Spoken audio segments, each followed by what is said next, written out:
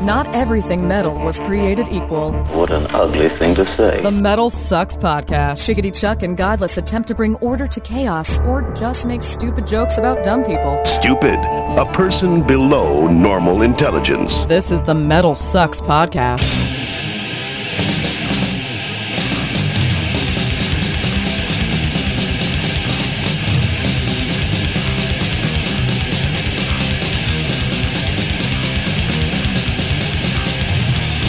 Greetings and salutations, my fine metal friends. Yes. Welcome to another edition of the MetalSucks podcast. I am Shady Chuck. I'm Godless. And this is our weekly examination of all things metal or something like that, where we just basically bullshit for an entire hour or with people and stuff and listen to some songs and stuff like that. You can follow me on Twitter at Bearded Ape. You can follow my companion over here, Godless Speaks, Godless_speaks. No, wait, what? Godless Speaks, all one word. It's one with word? 3 S's in the middle. Okay, Jesus. And don't forget, at No Control Radio. Oh, yeah, that one too. You can follow us on Twitter and all that. Because you got your Friday stuff. night show, you got 24/7 streaming. Lots of metal, constantly, all the time, dude. Yeah, it's insane. Make sure you subscribe to the show on iTunes. That way you don't have to worry about it, going to find it. It'll come to you. It'll come right to your device. We keep on telling people to put up bad reviews with lots of keywords. Mm-hmm. We're getting lots of good reviews.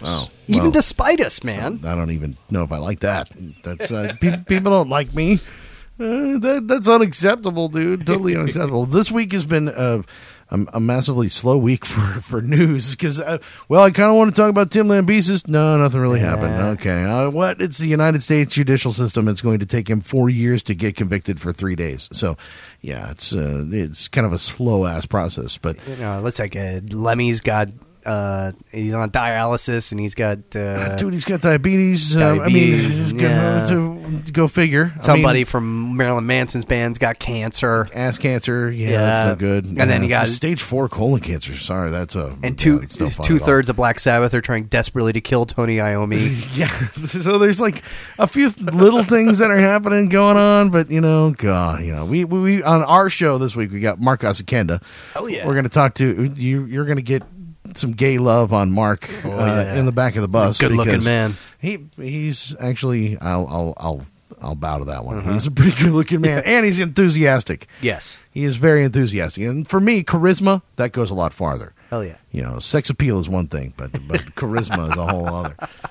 But what were we talking about before the show? We were kind of just tossing around things that we were talking about. Now, you had a local band approach you about something. Well, and it's sort of. I mean, this is there's a band who I think are incredible, right? Yeah. Really, really, and I really appreciate you introducing me their music. It's awesome stuff. Yeah. And I'm very excited because they're about to begin recording their new album, and as a fan, can't wait. It's going to be awesome. Cool. What is also cool about it is that I've talked to one of the guys in the band in the past and talked about just sort of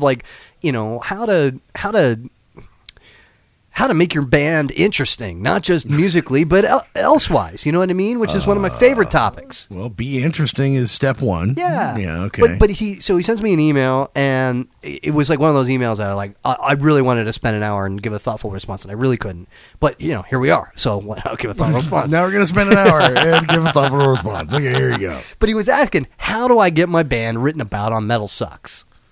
And since I'm not Vince or Axl, I can't really answer for them, right? Yeah, okay. So what I can do is talk about how does a band that doesn't have yet that national audience, that reputation, etc., how do they get written about on any metal blog or get any sort of online attention? Step one, write good music. Absolutely, yeah, and perform it well. That's the best way to do it. Record it well and put it out there. Well, and when you, especially when you sing, but when everything that you do, commit. Because I can't tell you how many times the difference between a band that has made it and a band that hasn't is when you can tell they're not committed to what they're doing. You listen to Vulgar Display of Power, you know that Phil believes every word he's saying, and he's totally committed to it. And then you hear sometimes a local band, and they'll do their thing, and it's a Pantera impersonation. But you listen to it, and you're like, "Yeah, I don't believe you.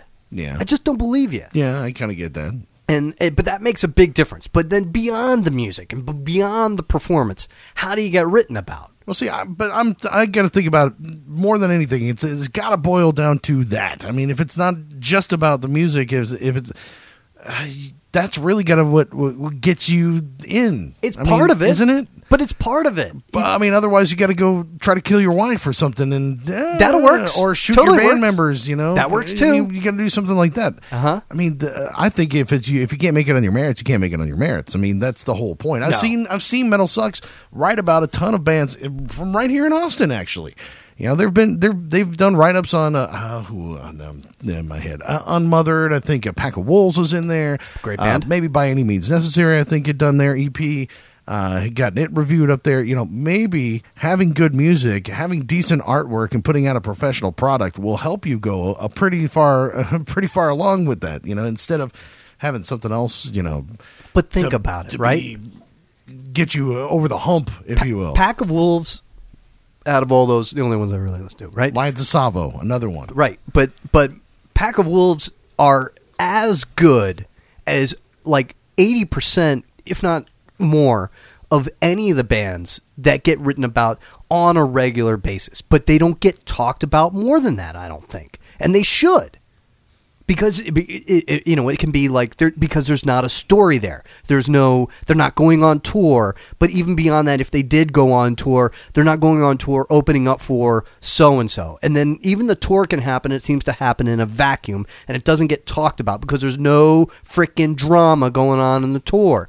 And that's what you need to get talked about. You need a story, and the story better have all those things that your favorite Hollywood movies have got. It better have familiar actors with some pretty iconic characters, and you better have some drama. So what, you get in a feud with Metallica? Is that how you do this thing? It's a great start. Picking on Lars Ulrich and have him respond to you on Twitter or something like that? That'll get you going? Absolutely. If Lars responds, gold. If he doesn't, nobody, no harm, no foul. You know what I mean? Nobody knows about it, so it doesn't matter. But if you can get Lars to say 2 words about your band, you're going to get written about. Yeah. And a lot. And people will remember your name for years to come because of it. But at the least, what they're going to do is they're going to give you a chance. I don't know. I still think it's 2 schools of thought. I think you need to just have the product. You need to put it out there, and you need to let people come to you. But there's plenty of bands that have that. No, there's thousands of bands. There's thousands of bands that have that, and I know that. But that's the point: is you got to be better than those thousands of bands. You got to find a way. You got to cut through, but not with like bullshit crap on Twitter and blah blah blah drama, all that stuff. You don't need that stuff. Nobody needs that. I mean, yes, we you do. Actually, we kind of need that stuff for the show. So okay, go ahead and start calling them out on Twitter. That'd be fine. All right, yeah, we could definitely use a lot of that crap. So, but what I'm saying is that there are plenty of bands that are really really great, and some of them I think should cut through. But they don't get talked about because they're like trying to keep themselves a secret or something. You got to get people to know who you are and to give you a chance. And how do you do it? You know what? You do it in the most base way you possibly can because you're spending too much time trying to make sure you got the right guitar sound, you got the right kind of stage presence, you got the great show and great songs. Who has time to try to come up with like a really complicated, really awesome way to try to circumnavigate everybody's feelings about all this? Screw that. Get Lars to talk shit about you. Now we got ourselves a story. So, yeah, but that's going to be, I don't know, man. I think that's just a cheat. You're cheating. You're cheating. Dude. You're cheating the system, dude. There are no rules in this system, so there's no cheating. There are rules. There is no crying in metal, okay? There are rules here. No, there's no rules. If you want to do it and do it well and do it right and have longevity, if you want to stick around and keep going, it takes a lot more than just drama to get you there, dude. Death Angel have a song from Ultraviolence on a chicken commercial, a fast food chicken commercial. Yeah. 20 years ago, that they would have gotten completely derided for it because they had sold out or whatever. But you know what? Now everybody understands you got to do something to make some money. This is just part of it. You got to get yourself out there, and you got to do it in the easiest, bestest way possible. And I'm saying it doesn't matter how you do it. You know what? Piss off 1 million people with what you got to say. You know what? There's 2 million others who will get a kick out of it, and they're going to love you for it. Yeah. It's the Howard Stern method of going of attacking promotions. I don't know, man. I don't know. You may not like it, but you get to hear the bands and they get talked about, and that's what matters. I mean, you need more than just a 3.5 horns review off of MetalSucks to get out there nowadays. Well, you get to you try to kill your wife, or that helps allegedly, and next thing you know, we talk about you and your band's name is mentioned for the next 3 years. So we get you out there, or you go on trial for almost murdering somebody in your crowd, aka or also known as the Lamb of God problem. And that you talk about their band for 3 years worth. So I guess, I see some truth to that fact. Oh, absolutely. You need a music video with, some boobs. Well, that goes without saying. I mean that's just straight up where it's at. Yeah. So some pimping and blinging and something like that. No, I don't know, man. I just don't. But there are bands who are following me on Twitter at Godless Speaks. I want to shoegaze. I'm sure you've got bands that are constantly going up to you going, hey, man, you listen to my demo and all that sort of thing. You get that all the time, right? I don't care about any of this other crap, though. That's my thing. I don't care about any of this crap. It doesn't matter. But the fact is that you will talk about and you will think about, more importantly, bands that there is that kind of crap going on about. You think so? Absolutely. Really? Yes. That's what I think about? I think you know what goes on in my brain there, guys? I know exactly. Really? Because you're human. We all do it. Maybe if there's boobs in it. I mean, that would probably put me over the top. I'd probably be in that conversation. I'm with you there. But otherwise, I mean, when it's all the other stuff, it just seems to distract me. If it's good enough, if it's really good enough, I go apeshit for it without even thinking about any of that other stuff. I don't have to see a video. I don't even need to see the artwork. If I think the song is good enough, I go crazy for it without all of it. No, you don't. Yeah, I do. I totally do. I was having the conversation about who was I talking with about Job for a Cowboy. And the first time I had ever heard that band, somebody brought me a burned CD to like a record store release thing where I was doing a live thing in a parking lot. It was whatever. They used to do that. When record companies had money, they used to do that sort of thing. But somebody brought me this burned CD of Job for a Cowboy, and it was the Doom EP when it was still getting handed around and going around on the internet, right? I popped it in, I listened to it, I was like, holy crap, this is awesome. And the next day, it was on the air. It was on my show.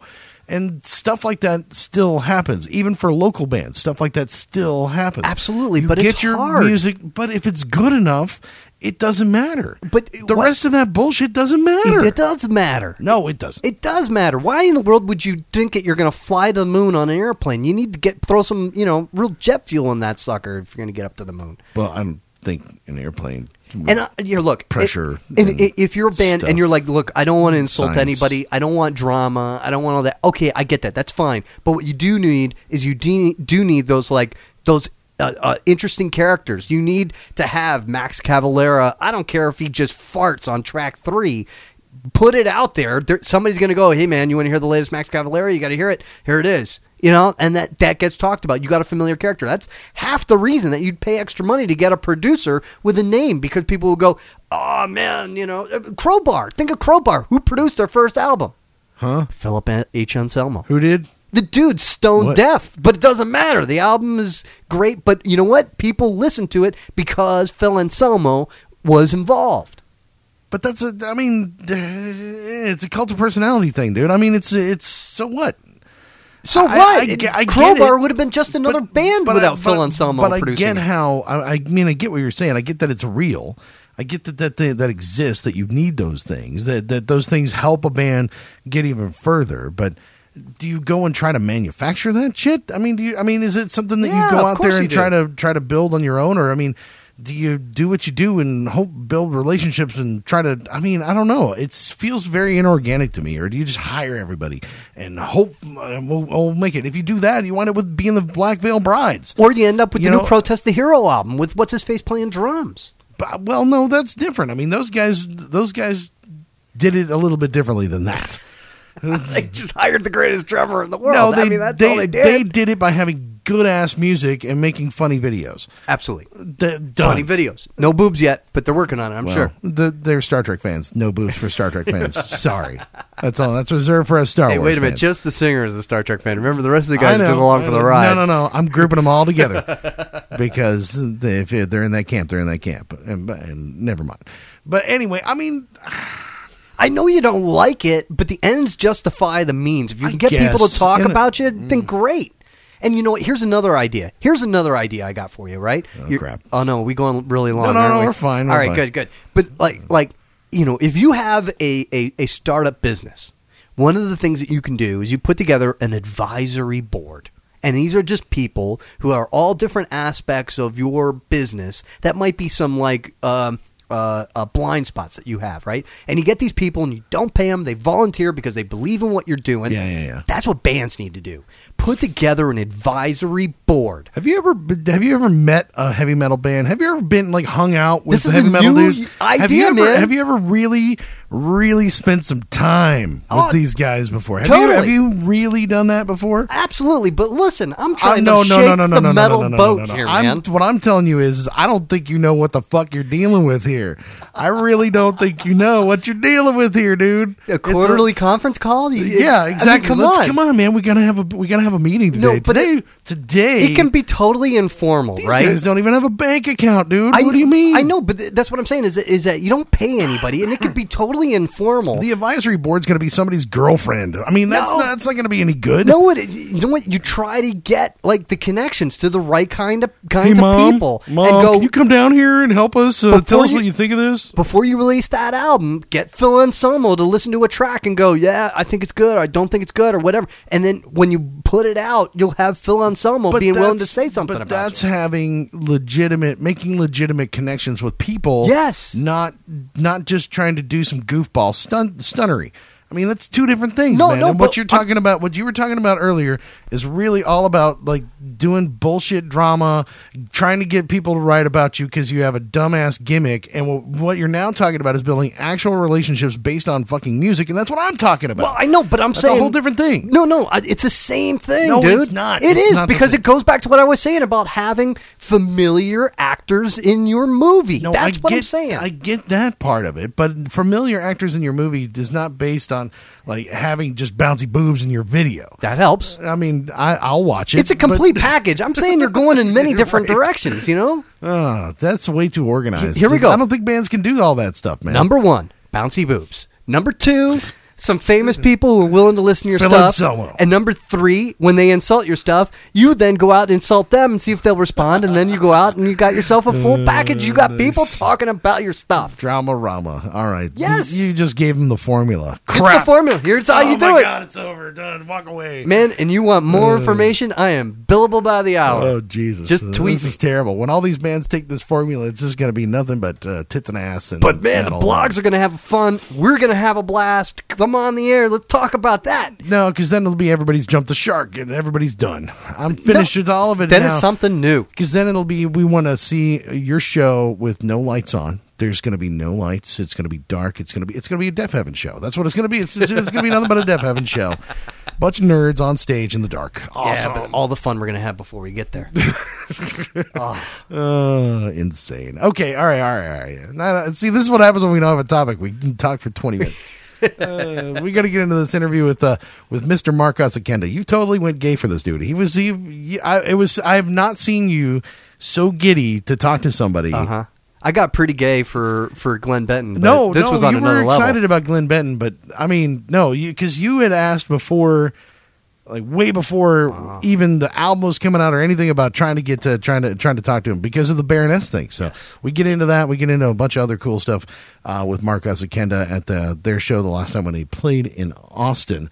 And yeah, it was pretty awesome. We'll hear a little bit from the new record as well as some Weekend Nachos coming up on the MetalSucks podcast.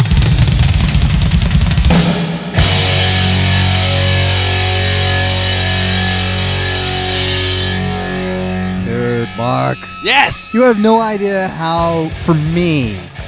So this is Chuck.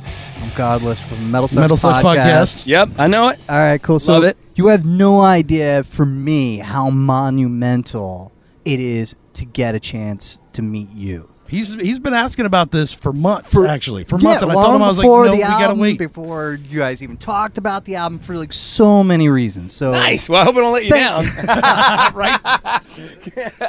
Good thing you walked back and I was listening to Sabbath. That's a good start. No, I figured you'd be like listening to Ultraviolence again, man. That's what I do every day. Totally. That's what I do. I circle bang Ultraviolence. But dude, you're on tour with like 8 bands. Yeah. What do you need all these bands for? It should be Death Angel with special guest Death Angel, you know? An evening with, I don't think we're there yet. No. I don't think we're there yet. We're plugging away, man. We're trying to win over, we're still trying to win over a crowd again. You know, it's not the 80s anymore. It's interesting because you guys are like this is like redux. It's like you climbed up all the way from Ultraviolence to like what seemed like Act 3 was like the peak, and then, you know, I don't know what the hell happened to you guys. And now it's like metal, and you guys are doing that same journey again. Does it feel the same?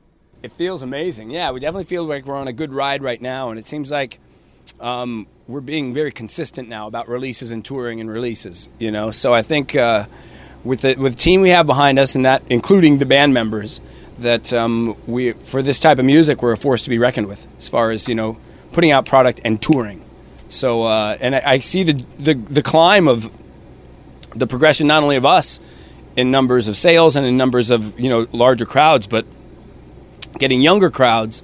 And I also see just how metal in itself has progressed and the draws for different bands. And it seems like it's growing. You know, all the subgenres of metal and everything are getting, you know, good attention again, which to me is brilliant, you know. It seemed like the last time I saw you guys, you didn't even play board. And it did. I look around and everybody, I'm the only one going, what the hell? They didn't play board. You know what I mean? We do sometimes. On special occasion, we'll break out board. It's a real special occasion one. You know, people ask for it all the time. Yeah, of course. We toured.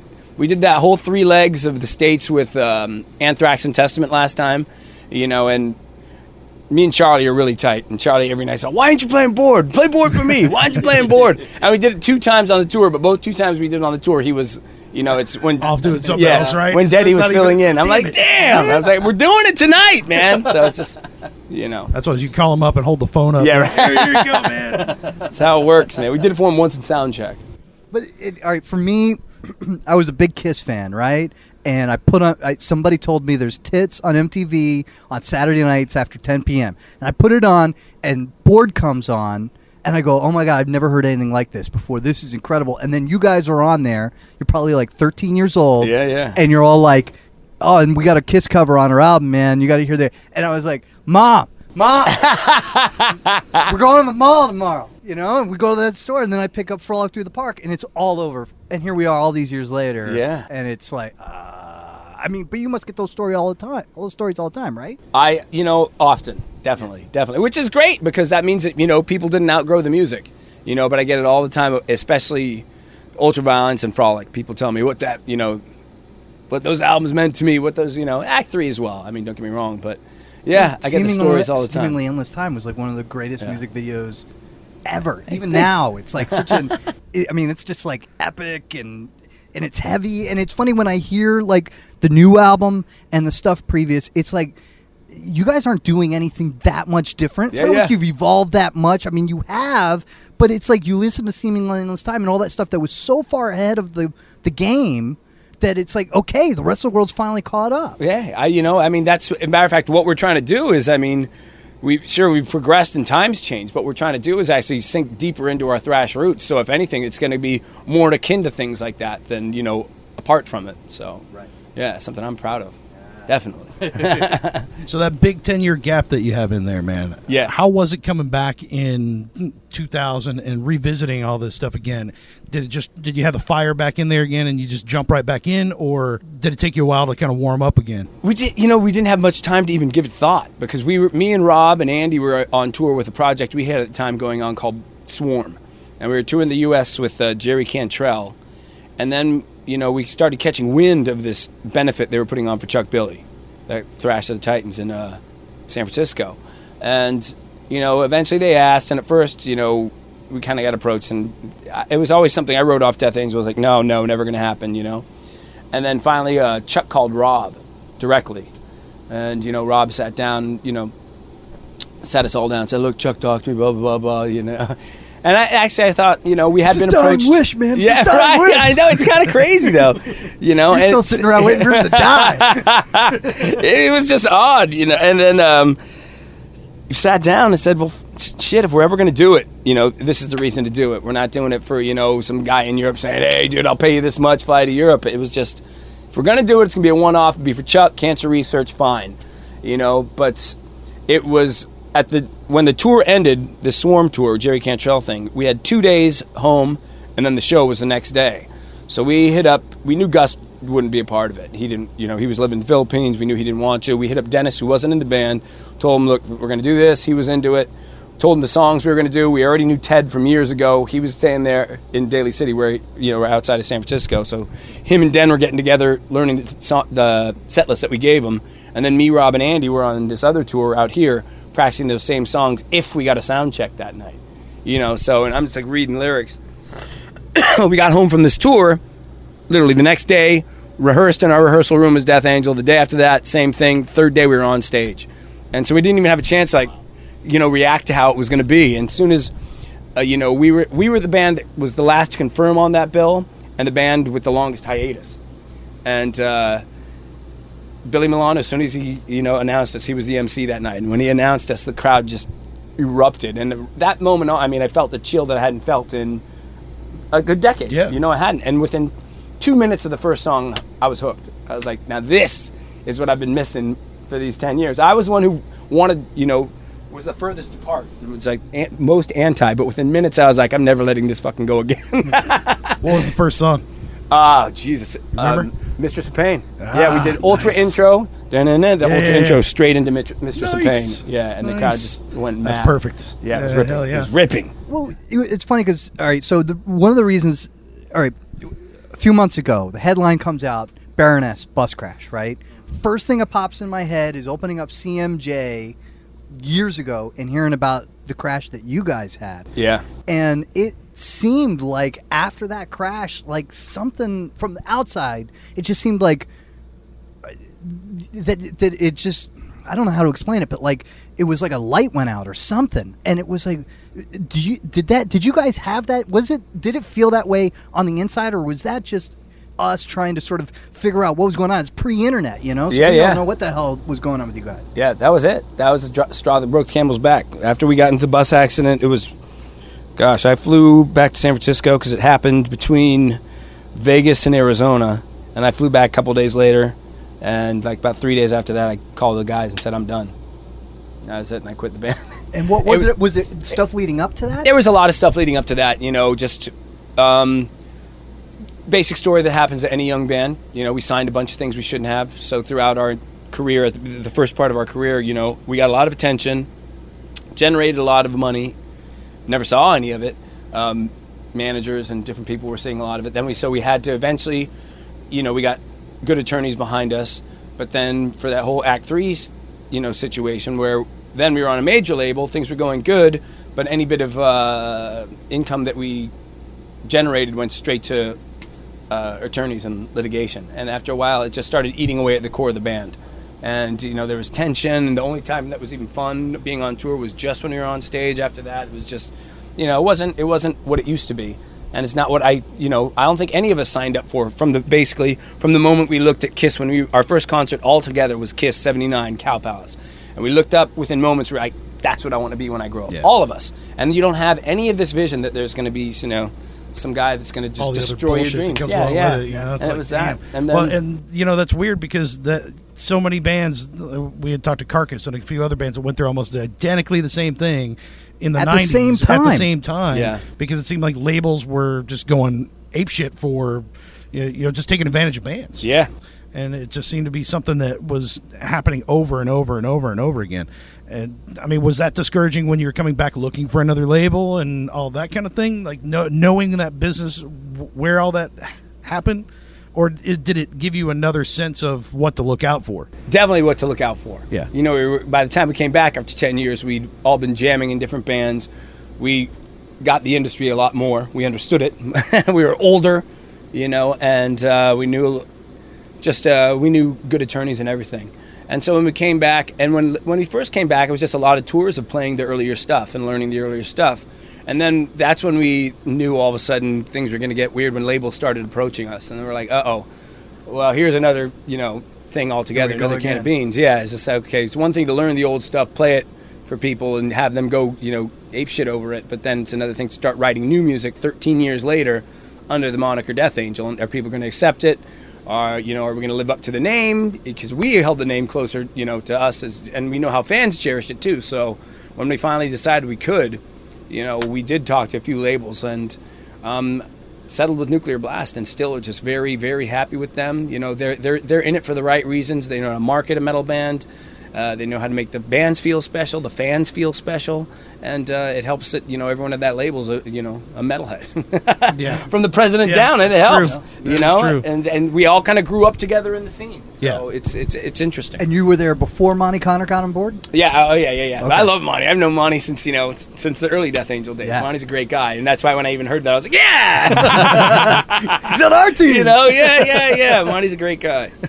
Yeah. Wow. All right. So when that Baronet, sorry to go back to that bus crash, Yeah. but I was like, dude, we got to get Baisley on the phone with Osegueda. We've got to record it and have Osegueda tell him how to do this, how to navigate it, because Baronet's a great band. I don't like the double album, but they are a great band. Great so band. how do they survive it? And it looks like, man, just through sheer will, the wings have come off, but they had to stick new ones on, but they're getting through it. Yeah. I mean, what is it about when that happens and that just makes it so emotionally tough? Is it the financial stuff? That's what it was for us, definitely. But just the crash itself is just jarring. It's something you never forget. It's still extremely hard for me to get good rest on tour, because every reflector we hit in the road, I'm up.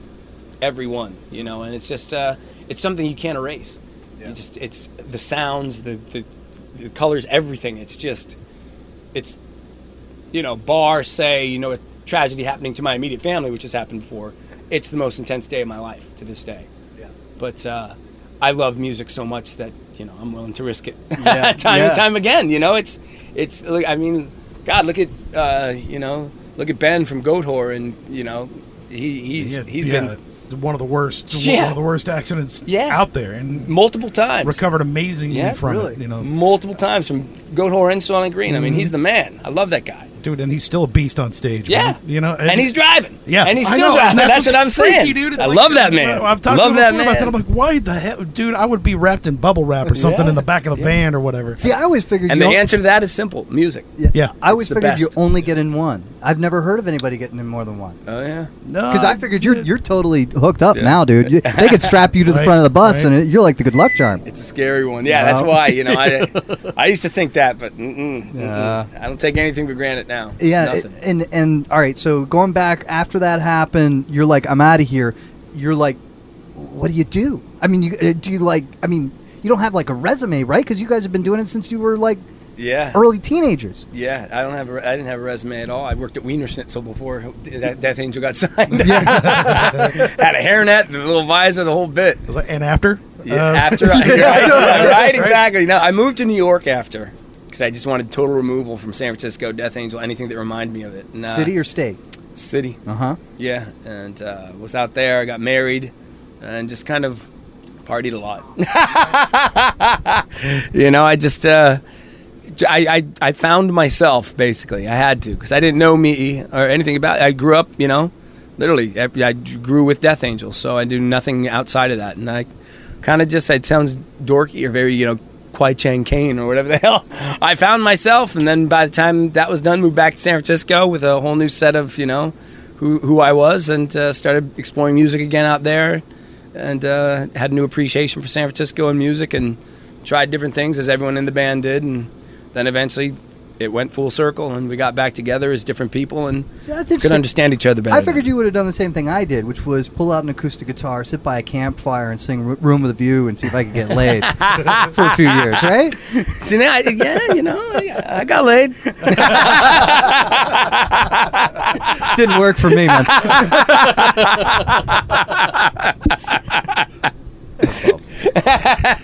But yeah, do you try to get a job on Wall Street, or you just do something creative, but something different? What were you doing? Because the rest of the guys were organization, right? Yeah. I managed a vintage clothing store on Haight Street in San Francisco.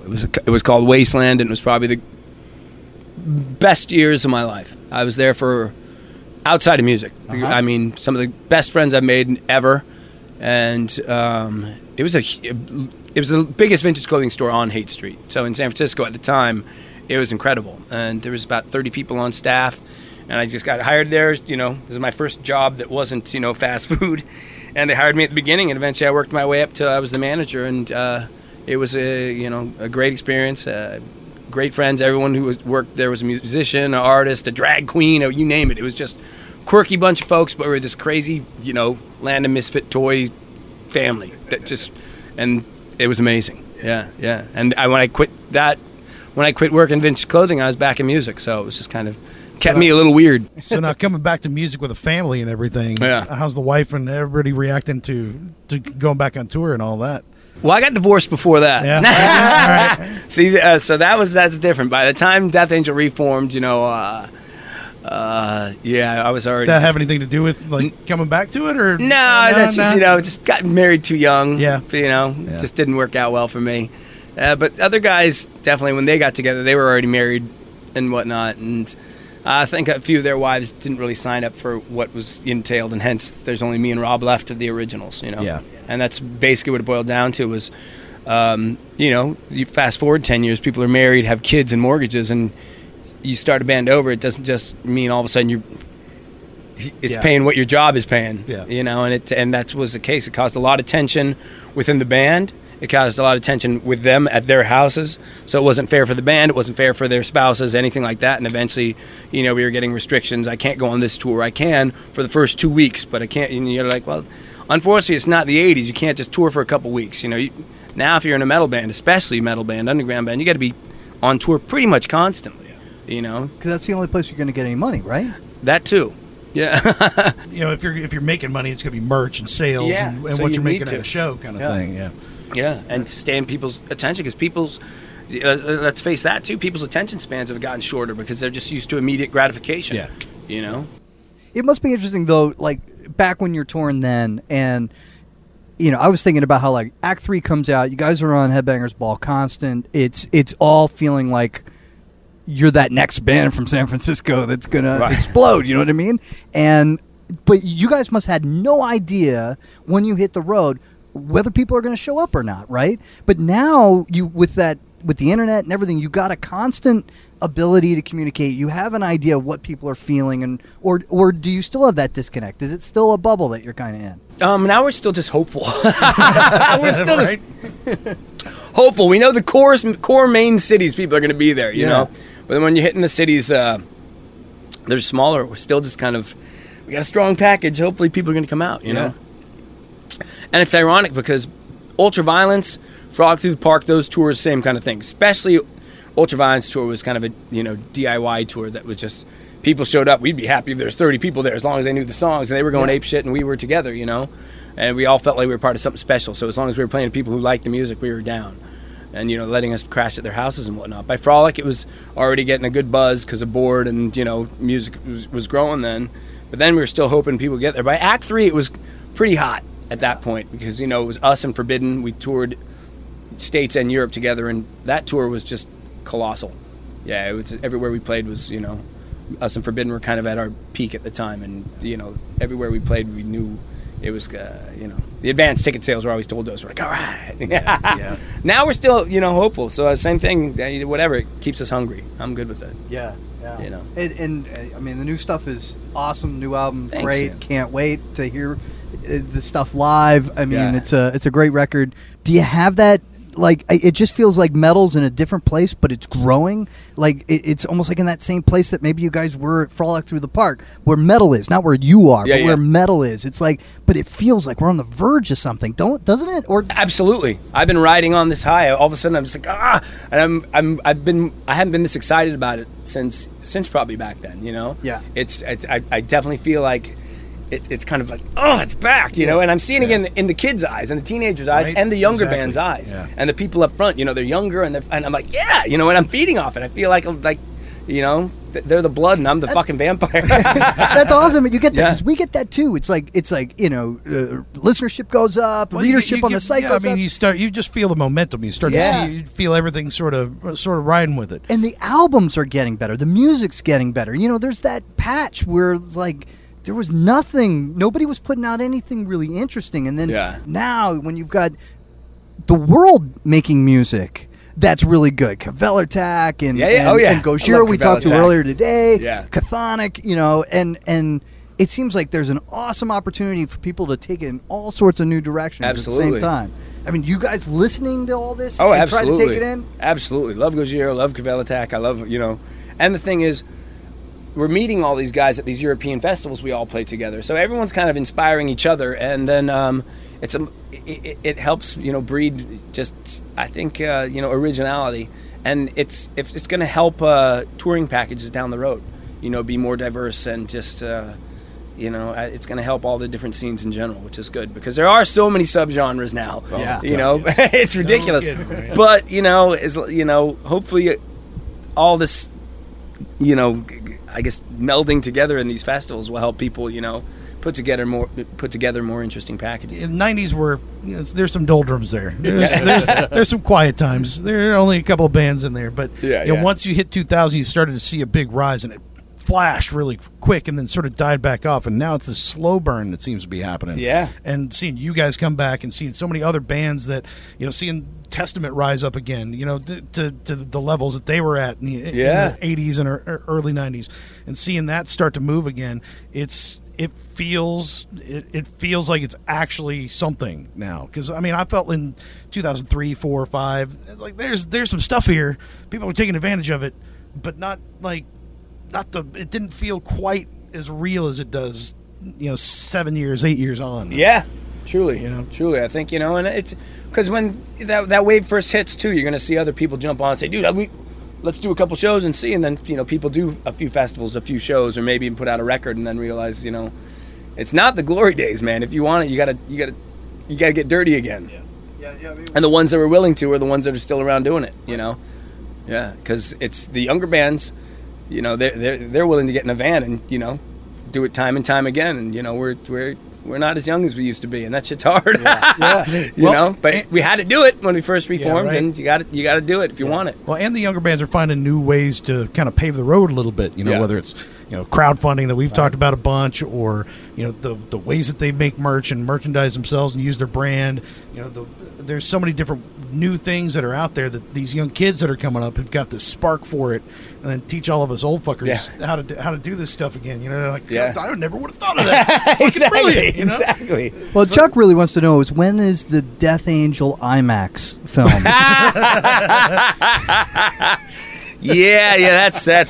That's we can't even get it together to release a documentary we've been working on for 4 goddamn years. Is that right? Yeah, so it'll be out someday. That's Ted. It'll be out someday. It's I hate to say. I don't know. You got the footage, just needs to be edited or something. Yeah, Meanwhile, the story's moved on. Exactly. Right? It keeps moving on, so we keep Well, you can't ever end it. Yeah, I mean, exactly. there's not going to be another end to it. Dun, dun, dun.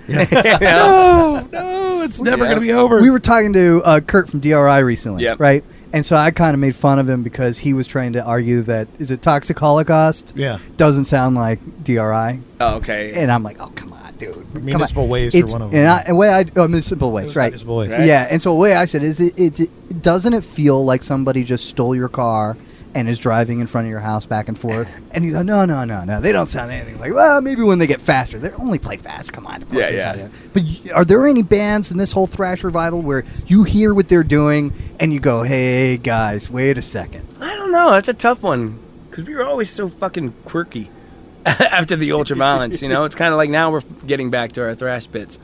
If anything, bands will tell me that we inspired them, and it's hard for me to really go, that's us. Yeah. It's Because really I don't hard. hear it either. I Yeah. hear pieces, but I don't Yeah. hear anybody going, we're Dark Angel. You know what I mean? Or something like that. It just hasn't happened, and it's surprising. I'm okay with that. Yeah, right. I want to be as original as we possibly can, have our own little niche, which I think we've done that so far, and I think we're garnering a larger fan base from doing that now. Yeah, absolutely. Absolutely. So this tour, how long is it, and does it ever end? Or you got festivals that you're ready to hit? Oh yeah, or you got to wait until next summer for those. We plan on this just going because for the last record, Relentless Retribution, we toured pretty much for like 3 years, and then we're home for about a month, and then we recorded this record, and this leg that we're doing with these guys is about total was about 3.5 weeks. And then we're home for a week and a half. Then we do about 3 weeks in Europe, then time off for the holidays, and then we start up again end of January. More U.S. and Europe for the summer festivals for sure, and then any other markets we could hit. And the whole time pounding away at the record promo at the same time, right? That's what we're doing. And then hopefully some other bands that are bigger will take us out as support again because we're still trying to win people over. Yeah, well, that's an interesting thing too. Is you guys are in San Francisco now. Testament's been picked for parts. Exodus has definitely been picked for parts. Yeah. You guys, nobody's picked you for parts. Do they have like word out that you're going to kick somebody's ass if Slayer calls, or is Kerry King got your phone number and Tom Araya should be nervous or what? No. He's gonna get Mark to do the. Yeah. I'm in. Damn, I'll jam with anybody if I respect them. Right. It's amazing at those, like, with the exception of Forbidden, like, everybody stuck through. I mean, we talked to Gene Hoglan a few weeks ago too, and just talking about, the whole California scene and just how all you guys have been tight and everybody survived. It's like nobody seems to realize you're like Seattle to grunge is what California was to thrash. Just with just a much less commercial subject matter. I think all the metal people realize that. I think it's one of those. I think in their head they realize and they don't even know it. Yeah. We were talking about the Metallica thing, and their roots were in thrash. Oh yeah, and you don't even think about it nowadays. But where this stuff came from, and people just don't identify it anymore because it's metal is a young man's game, unfortunately. Yeah, no, it is. And if you don't act like a young man in some respects, you just kind of get out of it and you grow out of it. And then people still tell me to this day, it's like, have I ever grown out of that bullshit yet? I'm like, hell no. Man, what are you talking about, dude? This is awesome. I was like, I love doing this. I love the loud shit. So, I think a lot of people that used to be or were in the middle of it, they're now wearing suit and ties and in cubicles and shit and not paying attention to it anymore. You guys got what was it? There was was it Burger King or something like that? You guys got Carl's Jr. Carl's Jr. The Ultraviolence. So how did that happen? Yeah, we got a call. I thought we got an email from our manager saying Carl's Jr. approached us and wanted to use this bit of the Ultraviolence for a commercial. And first I thought he's fucking with us. I was like, you messing with me? Really? And no, it came to fruition. And eventually, when I actually, for one, never saw it on television. I've only seen it on YouTube and whatnot. I'm not a big TV guy though, but my friends would say, my phone was just, getting texts, dude, constantly, and I was like, and when I would watch it, I never saw it, but I think it's brilliant. It's hilarious, But it's interesting, At least you knew about it. And they didn't just grab it, right? Just hijack it. Yeah, somebody at Carl's Jr. is our age, and it's like I'm the boss. I'm gonna I'm gonna set it up. Well, dude, I don't even know how long we've been going here, man. It's taking up a ton of your time, brother. But dude, I just super respect. There's so much I thank you for. No, are you kidding me? No.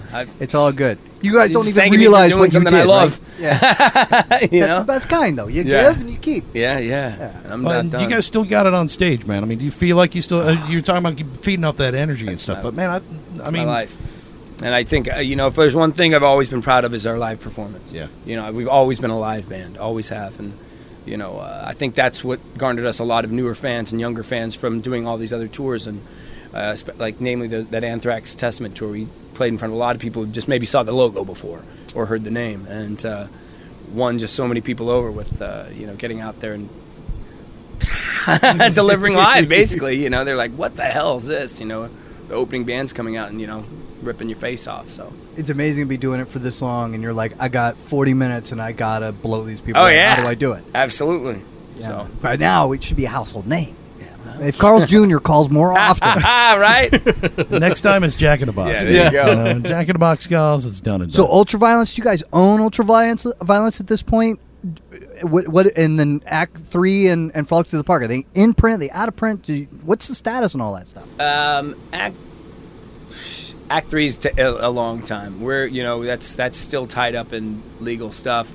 We at least got it available on iTunes now. It wasn't even available then, so we finally got that at least available on iTunes. As far as a re-release there, that's going to be a while. No way. Yeah, and no temptation to go in the studio. Yeah, Man, we're just going to record the whole thing. Yeah, no, not us. That's not us. I know other bands have done it, but I know it's what not you us. do. Yeah, You get the I don't know. masters. I don't agree with that, Yeah. man. You book the studio time. You release the album exactly the way it was, but you tell everybody, "Hey, man, these are receipts, man. This is us re-recording it." I swear to God, we recorded it. It's just us, bro. Yeah. It sounds exactly the same. What can I Bought tell ourselves you? a little Tascam. Yeah, I mean, just went to town, bro. It's all good. It's a 4-track. Knocked it out. Hell yeah. Yeah. It's just an idea. People spend a lot of money nowadays to sound like they did in the 80s. So Well, yeah, imagine this. I know, right? You spend nothing and you sound exactly the way you Oh, did. that's crazy. That's nuts, man. But yeah, awesome, man. Thanks for taking the time. Of We really course, appreciate it. of course. Yeah, and congratulations on another great record. I appreciate that. So Thank good. you. The last track. I have terrible song names. So the last track on the album just seals the deal. Territorial Instinct, Yes, Bloodlust. that's it. Yeah. Bloodlust. Believe me, I'm just learning them too. Yeah. Yeah, we're going over them at sound check, and I'm like, looking for cues.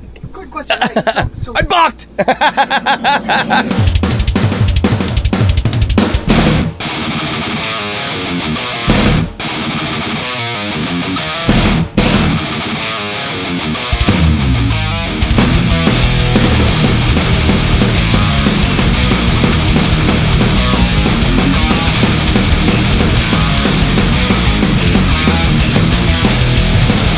Gone the way you've fallen, nothing left to show.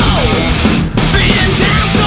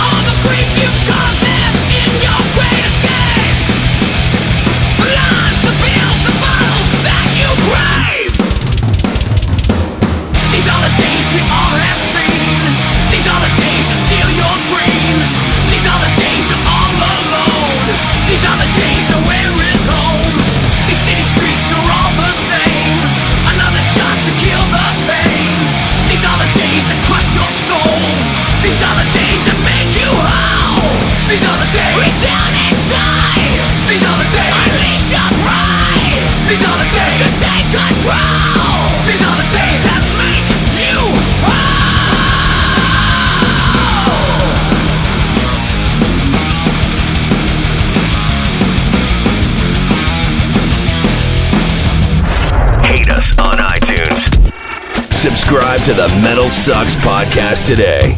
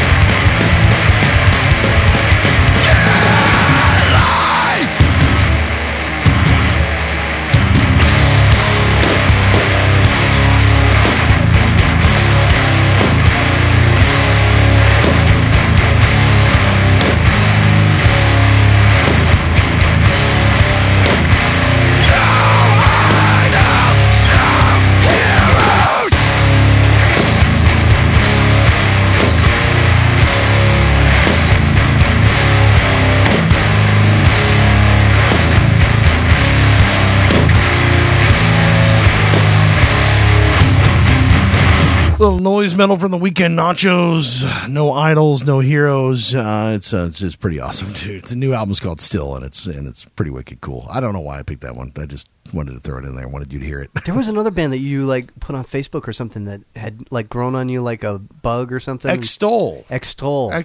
I did not like that album, the self-titled album, like at all. And I had gotten rave reviews from a lot of different people, and I was not into it, man. And I started listening to it again just a couple weeks ago. I was like, yeah, all right, maybe it's just a mood thing. Yeah. Sometimes that happens, dude. But see, I'm all about the music. Whatever this crap drama that you want to try to get people to be paying attention to is crap. You've been working on your top 15 list? Real. Oh, shut up, dude. I got my list almost solid. Man, There's a couple things I want to hear before I finalize it, but I started writing it. I was going to try to finish it today. I don't know. I think I'm going to just go ahead and mimic what I see over here on this one right here. Because this list right here, what I love about this Revolver list is that it's only made so people like us will talk about it. So we're not gonna. Just like what you were talking about in the beginning of the show with your band, trying to get people to... But it works. It works because putting Black Sabbath as number one makes me want to kill your mom. Yeah. And that will get you written up about.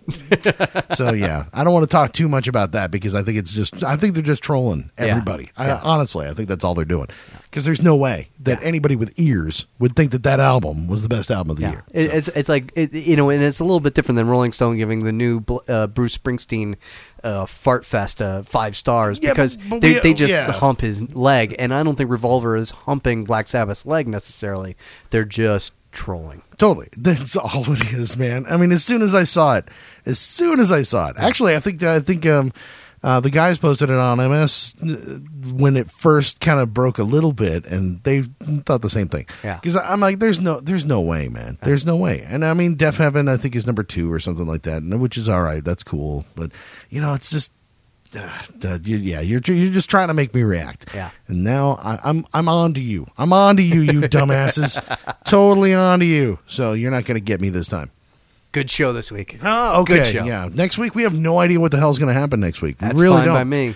Because we got a couple of interviews scheduled this week. We're going to figure out what's going to happen. It's the week of Thanksgiving next week, so we can talk about all kinds of fun things that we're thankful for. Mm-hmm. Yeah? Can we do some kind of cool topic like that? Because nobody's talking about that during Thanksgiving week. That'd be great. I'll wear my sweater. Oh, it's going to be a wonderful week. I can't wait. But we do have some good interviews coming up that week. We're going to talk to Velotac. We're going to talk to High and Fire. Trying to talk to Kirk from Crowbar. Maybe some Dave Mustaine in the future. I don't know. We'll have to see what happens. It could be an early Christmas. As long as Mustaine doesn't Mustaine us, we're good to go. Yeah, there's a reason we call it being Mustaine. Because it's being Mustaine. It's what happens, dude. But we're going to wrap this episode up. We thank you guys for tuning in. Make sure you subscribe on iTunes and all that good stuff. Give us 5 stars and tell us how crappy we are, because that's the way we feel. I feel that way inside. Speak for yourself. I don't. This show sucks. It's the worst day ever. That's what happens in the winter. I get really sad and depressed inside, man. Do you remember? Like, I have low self-esteem. Vince and Axel emailed me and explicitly said, "Stop talking about how great you are." See, I feel sad inside. It's what I do. Yeah, they don't realize that I'm the yin to your yang. Yeah, I have to. that's you true. don't get emails telling you to stop talking about how much you suck. That's because that's what we do. Screw that. This is the greatest conversation on radio. I'm the dumpy guy. And we're not even on radio. I'm the Eeyore. I'm the everything sucks. Hell yeah. Okay. Greatest All right. podcast ever, and I'm ready to start talking to all the other podcasts and telling them they're faced exactly what Every Monday we post this thing on MetalSucks.net, and you should join in because it's fun. If you haven't, then you probably aren't hearing what I'm saying. So have yourself a great rest of the week. I'm Chickadee Chuck. I'm Godless. And this has been the Metal Sucks Podcast.